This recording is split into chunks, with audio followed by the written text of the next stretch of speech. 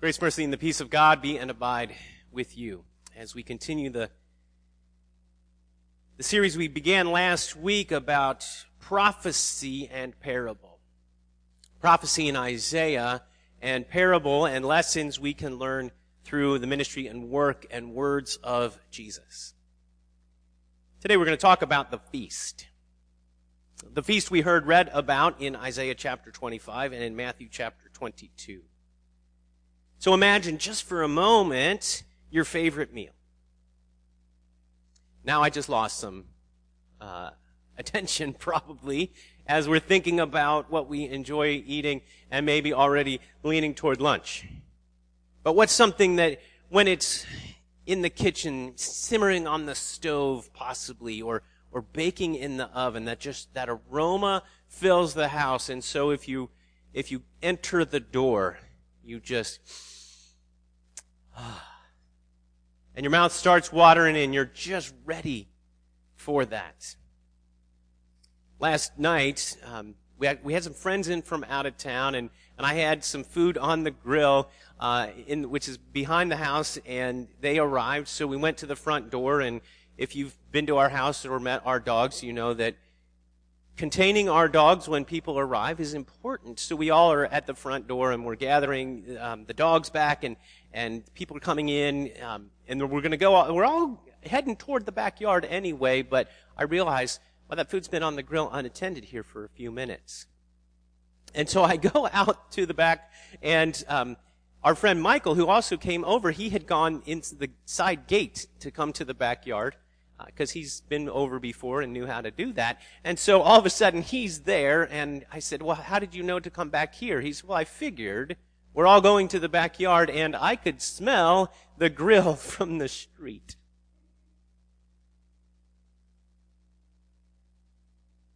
Isaiah's prophecy and Jesus' parable both tell us that a feast is prepared. A feast is prepared. There's an abundance provided. Look again at verse 6 if you have Isaiah 25 open. On this mountain, the Lord of hosts will make for all peoples a feast of rich food. A feast of well-aged wine, of rich food full of marrow, of aged wine well refined.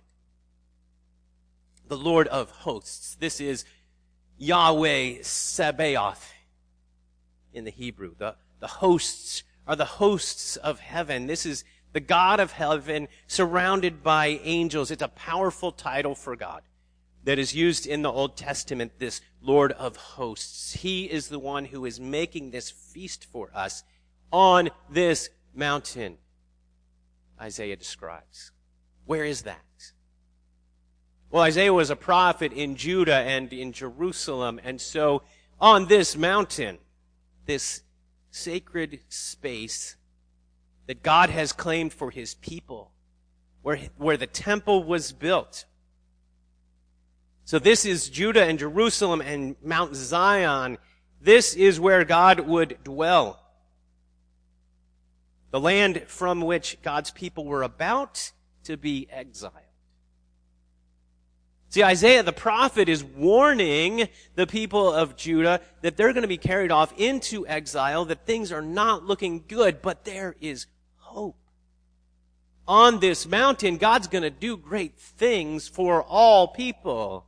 Exile may be happening, but not without a future, not without hope. They would return from this exile, but there's more in the prophecy. This is the place where Jesus spent his last days. The place where Jesus instituted the Last Supper, where he gave his life for ours.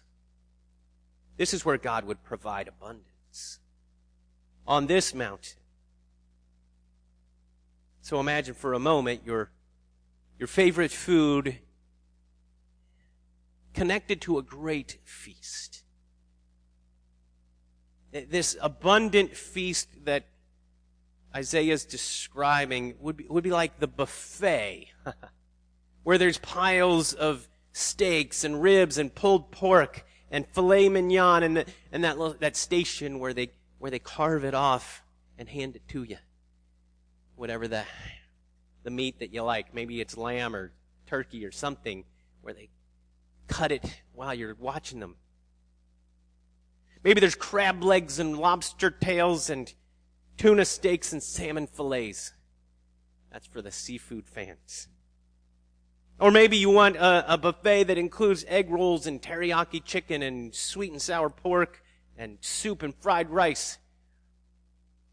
Now I'm hungry. And the buffet includes sides. The pastas, the potatoes, the salads, the vegetables, not those ones that have been sitting there in the bin all day. That you pick up the broccoli and it kind of sags. No, those perfectly steamed, bright colors. Maybe breakfast foods are your thing, so that's pancakes and waffles and the omelet station cooked to order, and fruits and juices and the whole thing. And the desserts. There's pies and cakes and cookies and brownies and sweet crepes and ice cream sundaes. That's the kind of buffet. Imagine all the things you may ever enjoy. Isaiah has that kind of banquet in view. There's an abundance that is provided. And it's a celebration. This feast is a celebration. Reading on in Isaiah 25. And he will swallow up on this mountain the covering that is cast over all peoples, the veil that is spread over all nations. That's in verse 7. And reading on, he will swallow up death forever. And the Lord God will wipe away tears from all faces, and the reproach of his people he will take away from all the earth. The Lord has spoken. Isaiah is looking ahead to return and rejoicing. He's looking ahead to when exile is ended, but he's looking way past that. He's looking at the moment when Jesus returns, and there's resurrection, and the end of death, and he sees all of this 700 years before Jesus is even born. He knows the location on this mountain. He knows the reason for rejoicing, that death is defeated. Matthew chapter 22. In the parable, Jesus describes a wedding feast for the king's son. Jesus' parable is about that coming day, when the marriage feast happens, and Revelation 19 picks up that same theme, describing it as the marriage feast of the Lamb in his kingdom. So this party is no ordinary festival. It's not some 3-day weekend of revelry from which people return to normal life, feeling a little bit weary and worn out after partying hard for a few days. No, this is an ongoing feast that the Lord provides. This celebration of the marriage of the Lamb and his bridegroom, his bride, the church, at the resurrection when we enter into life everlasting. That party is prepared and the invitations are sent. This one time I wanted to have a party. And so I got prepared for this party. I was probably in about 5th grade or 6th grade, I think. I'd gone to camp it was a weekend camp that we went to. Kind of like I think science camp is for students in the local schools here. And where we go off for a weekend and we, stay in cabins and we, have this experience at this camp with our classmates. And so like a year later, I thought, well, it'd be fun to get all the guys that were in that cabin back together. And so I wanted to have this party, and so I prepared some space for us to hang out and made sure we had some snacks in the house and some things to drink, and I let the guys know, I'm going to have this party. God extends his invitation, and this feast is for all people. Did you catch this in verse 6? That the Lord will make for all peoples a feast. It's not an exclusive party where some are invited and some are excluded. This abundant feast is for all peoples. Everyone's invited to join the celebration. And there's nothing that makes us worthy of this invitation. There's no condition ahead of it like, I'd like to gather all my cabin mates back together. And God's not thinking, I want to get together all the people who qualify for this party because they've achieved some level of success or they've done certain things. It's all God's work. He makes the feast. The king sets the banquet. We are fed by God. We are physically nourished through the work of our God as creator and provider, and we are fed spiritually through word and sacrament through the work of our Savior. And this is not a potluck. We don't bring anything to this feast. We just get to simply show up and enjoy it. This feast is for all people, but some choose not to attend. When I wanted to throw that party, I didn't really invite people very well. I didn't provide a lot of notice for people to come and join me at this party I was having.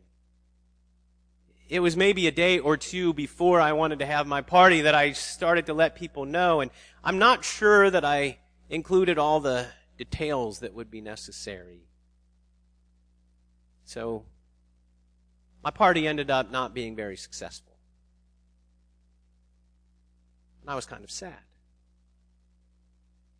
The Lord makes this feast and invites people, and the king sets the banquet, and we are offered this opportunity, but the gospel reading for today tells us that some people look at that invitation and think, meh,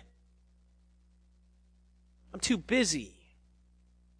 There are things to do. There is work that needs to be accomplished. There are priorities that need to be worked on, or other commitments that have been made. There's maybe family commitments or community engagement. There's all kinds of things that are dividing my attention. I'm not able to come. This is not about being too busy to attend church on a particular Sunday. This parable is aimed at those who are too distracted or too busy to enter the kingdom at all, that don't engage with what God is offering and don't respond to his invitation. See, Jesus is still talking to and about the Pharisees.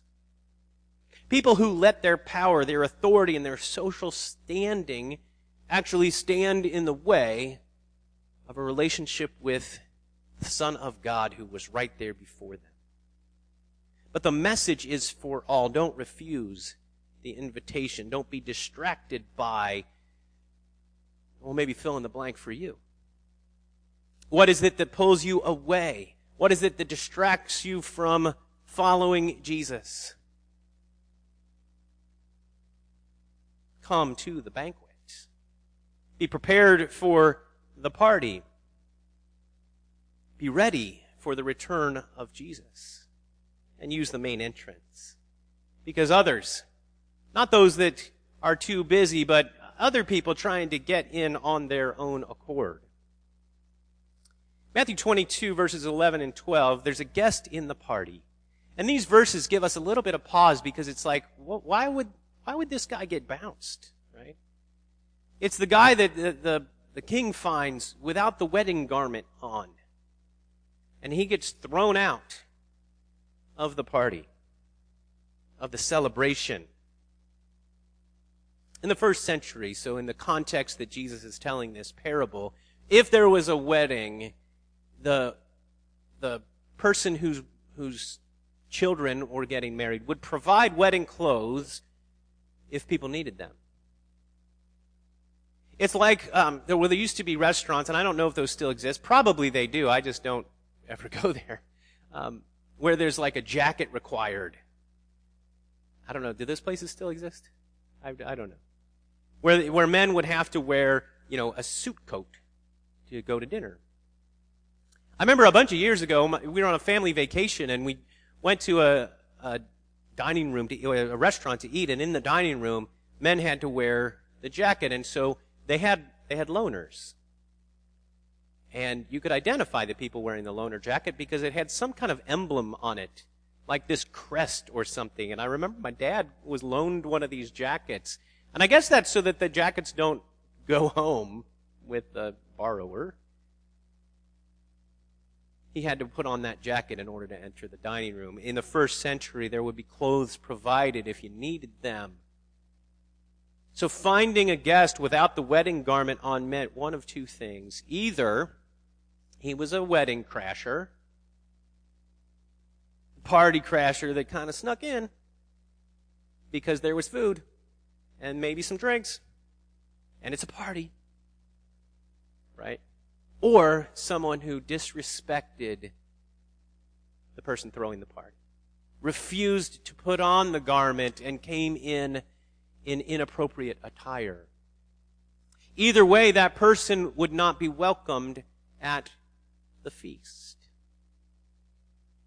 And Jesus' point that he's making is, when you come in, you do so in the garment, the appropriate clothing, not that we dress ourselves, but that the robe of righteousness that we wear in this celebration is provided for us by the King.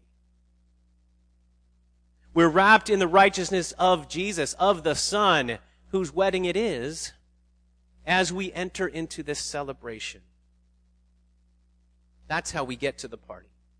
Clothed in the righteousness of Jesus, following him, and declaring, this is our God. Verse 9. Reading on in Isaiah 25. It will be said on that day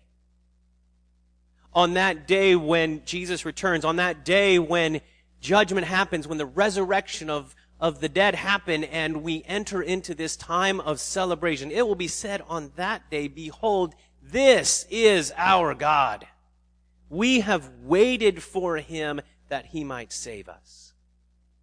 Isaiah knew salvation was in the future, and that was in the hands of God who would save. We have waited for him. When was the last time you waited?